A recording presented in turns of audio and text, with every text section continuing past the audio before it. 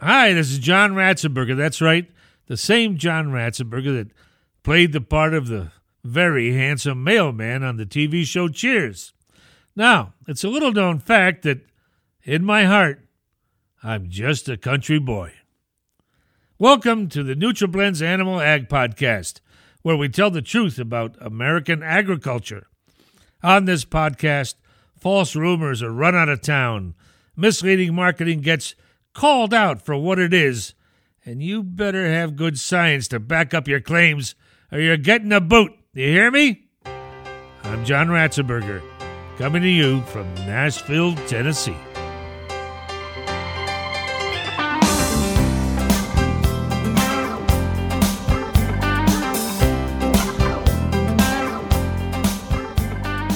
Cattlemen face many challenges during the growing and finishing production phases. Genetics, weather, nutrition, and management can be key for producers, but ultimately, maintaining optimum cattle health sets the stage for future success. Amy Gilmore is in her 27th year with Elanco Animal Health. She must have started when she was 3.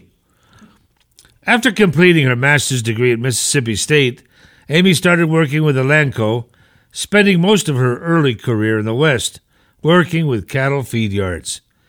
The second half of her career has been spent working with stocker operators, beef veterinarians, and feed companies in the Southeast. Welcome aboard, Amy. Thank you. Oh, you're welcome. It's nice to you make the trip. So, question. What cattle health trends are being reported by farmers and ranchers now? Well, I'll go first with what Elanco is able to look at, and that's through our benchmark database. We've got a database that collects data on millions of head of feedlot cattle. So from a feed yard perspective, if we look at the last 10 years, even though we've had improvements in genetics, management, nutrition, fed cattle deads have actually increased in both steers and heifers. So over the last 10 years, we've seen a 0.5% increase in that death loss in feedlot cattle, even though we've had all these major improvements. For our stocker operators, I'd say that the same would hold true. Stocker operators and backgrounders, we're going to see an even higher death loss than what we would see in a feed yard just because of the risk of the animal that they're handling versus a feed yard. What are the causes for these cattle mortality increases? Well, mortality is going to vary by age and risk level of the cattle when they arrive at the feed yard. So if you look at the benchmark customers again, what they typically classify as the cause of death is either going to be linked to respiratory, digestive, acute interstitial pneumonia, they call that AIPs, or other diseases or injuries. But when you look at all of those different causes, respiratory disease is the main cause of death in feedlot cattle. For stocker operators and backgrounders, respiratory disease is by far the most common cause of those deaths. Well, what's this cost in the industry in terms of performance and economics? Well, again, looking at feed yard cattle first, 75% of all feedlot pulls are going to be because of BRD or bovine respiratory disease. 50 to 70% of those feedlot deaths are due to BRD. So again, it's the predominant cause of deaths in the feed yard. But even though death loss is our primary concern, there's also an economic loss related to those sick cattle, even if we can keep them alive, because you're looking at the treatment cost of getting those animals well again, also the additional labor cost for pulling and treating that animal, and then also the performance loss that we see for those cattle that continue to live but have been sick. So if you look at all of these BRD-related factors, they can contribute to a reduction in average daily gain by as much as anywhere from 0.3 to 0.5 pound per head per day. Oh, that's a problem. Well, what about the subclinical cases of BRD? Well, I think this is kind of interesting. We did a study within Elanco a few years ago to where we looked at lung lesions at harvest. So of these cattle, we already knew the history of them, and 65% of those cattle, by the time they reached harvest, had never been treated for BRD. So for the cattlemen, they appeared healthy that entire time. But of that 65% that had never received a treatment, 68% of these untreated calves had lung lesions at slaughter. So basically what that means is that these animals were never diagnosed with BRD, but they did have some degree of respiratory disease within their lungs. So if you looked at when they were able to look at that information, they were able to determine that those lung lesions at harvest cost us, from an average daily gain perspective, 0.17 of a pound per head per day. Investment in respiratory or other disease diagnosis sounds critical to minimize morbidity, mortality, and performance losses. What does this mean in terms of labor costs? Well, when you think about the agricultural industry in general, one of the things that I'd say most people would tell you that is one of their biggest costs is labor. So when you think about the labor cost in a feed yard or in a stock or a backgrounder situation, that labor cost is increasingly important. We had a recent study where we looked at feed yards and found that pen rider labor costs have risen 44% in the last 6 years. From a stocker perspective, we see an increase in age of that average producer, and also the labor pool from which they can draw from is shrinking and also becoming more and more expensive. So anything we can do to reduce their need for labor is a very good thing. You mentioned cattle risk assessment or level on arrival. What does this mean? What's meant by all this? Well, so every group of cattle that comes into a feed yard or into a backgrounding yard or a stocker operation is going to have some inherent risk of respiratory disease.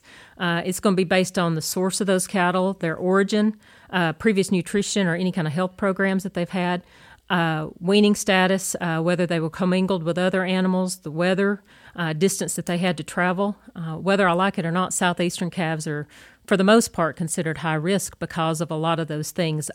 Most of them are sold in a sale barn, and they're going to be commingled with a bunch of other animals, and so that's going to automatically make them high-risk cattle. Stress levels go right up. Yes, they do. They do. So from the standpoint of looking at what your cattle's risk assessment is, it's important to work with your veterinarian and design a plan for incoming cattle based on that stress level and disease prevalence. So typically we see cattle rated just very simply as high, medium, or low risk.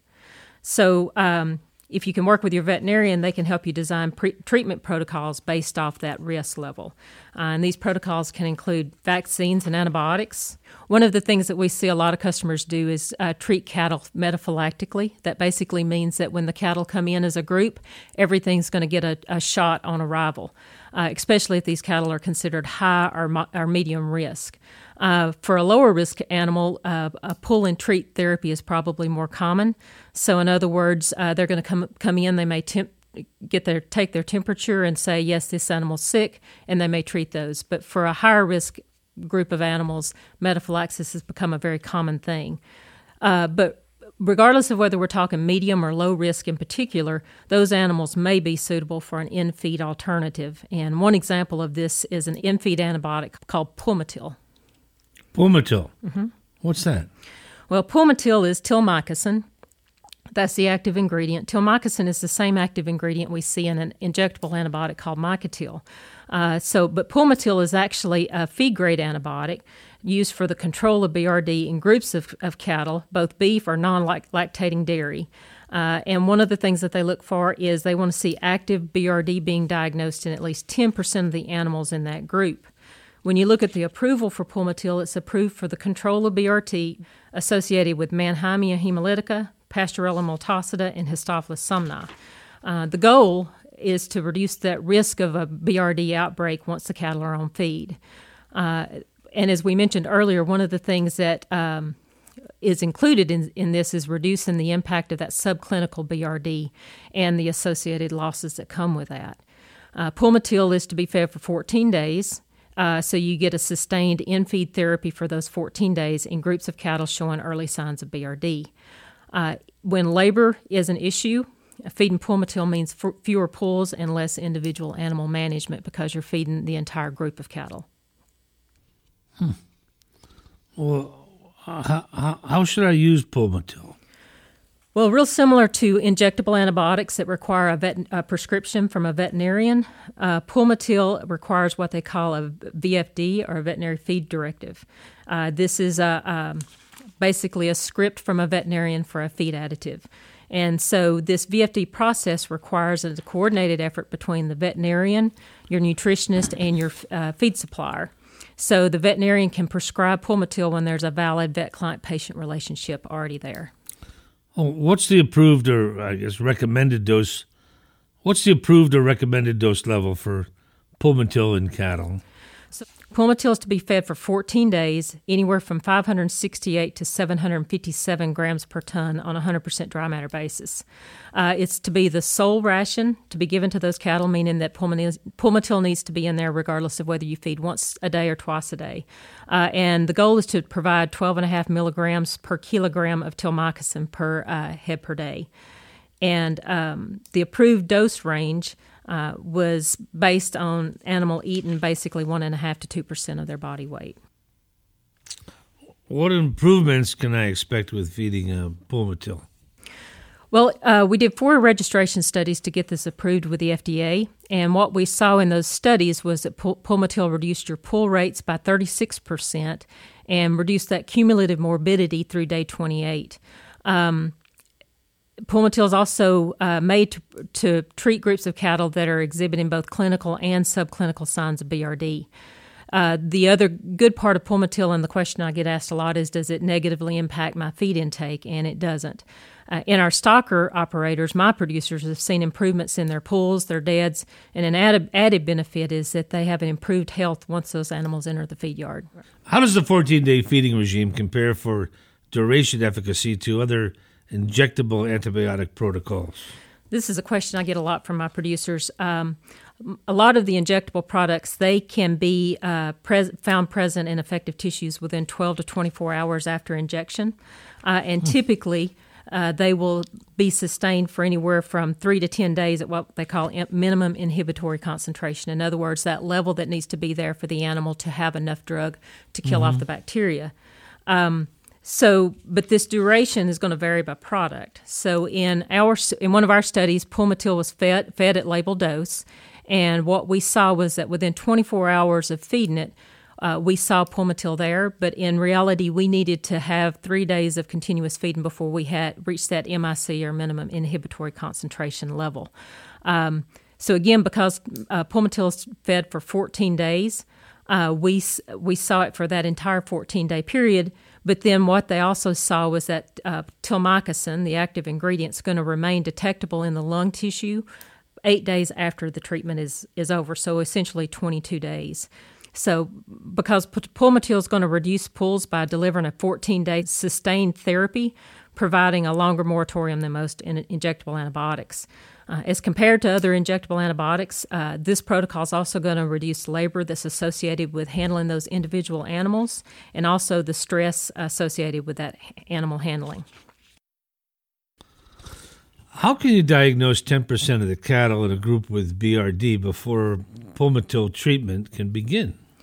Well, that's something you need to work with your veterinarian on, and they'll help you develop a Pulmotil protocol. There's a lot of factors that they can use to help determine when that 10% level is reached.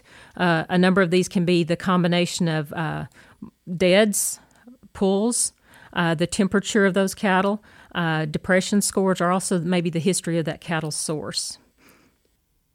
So what are some of the supplement options to deliver the Pulmotil to eligible cattle? Well, that's one of those things that you would need to work with your nutritionist or feed supplier to determine which type of Pulmotil would be best.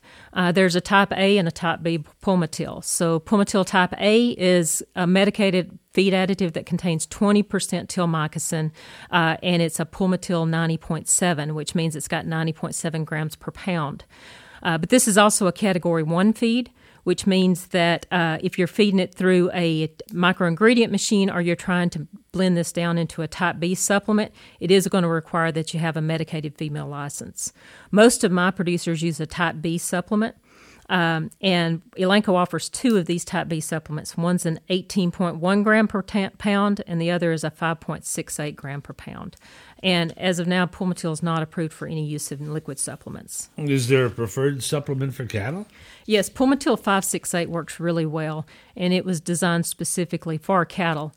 This is an alfalfa-based pellet, and it was created with the intent of having a palatable, durable, and easy-to-mix supplement for cattle.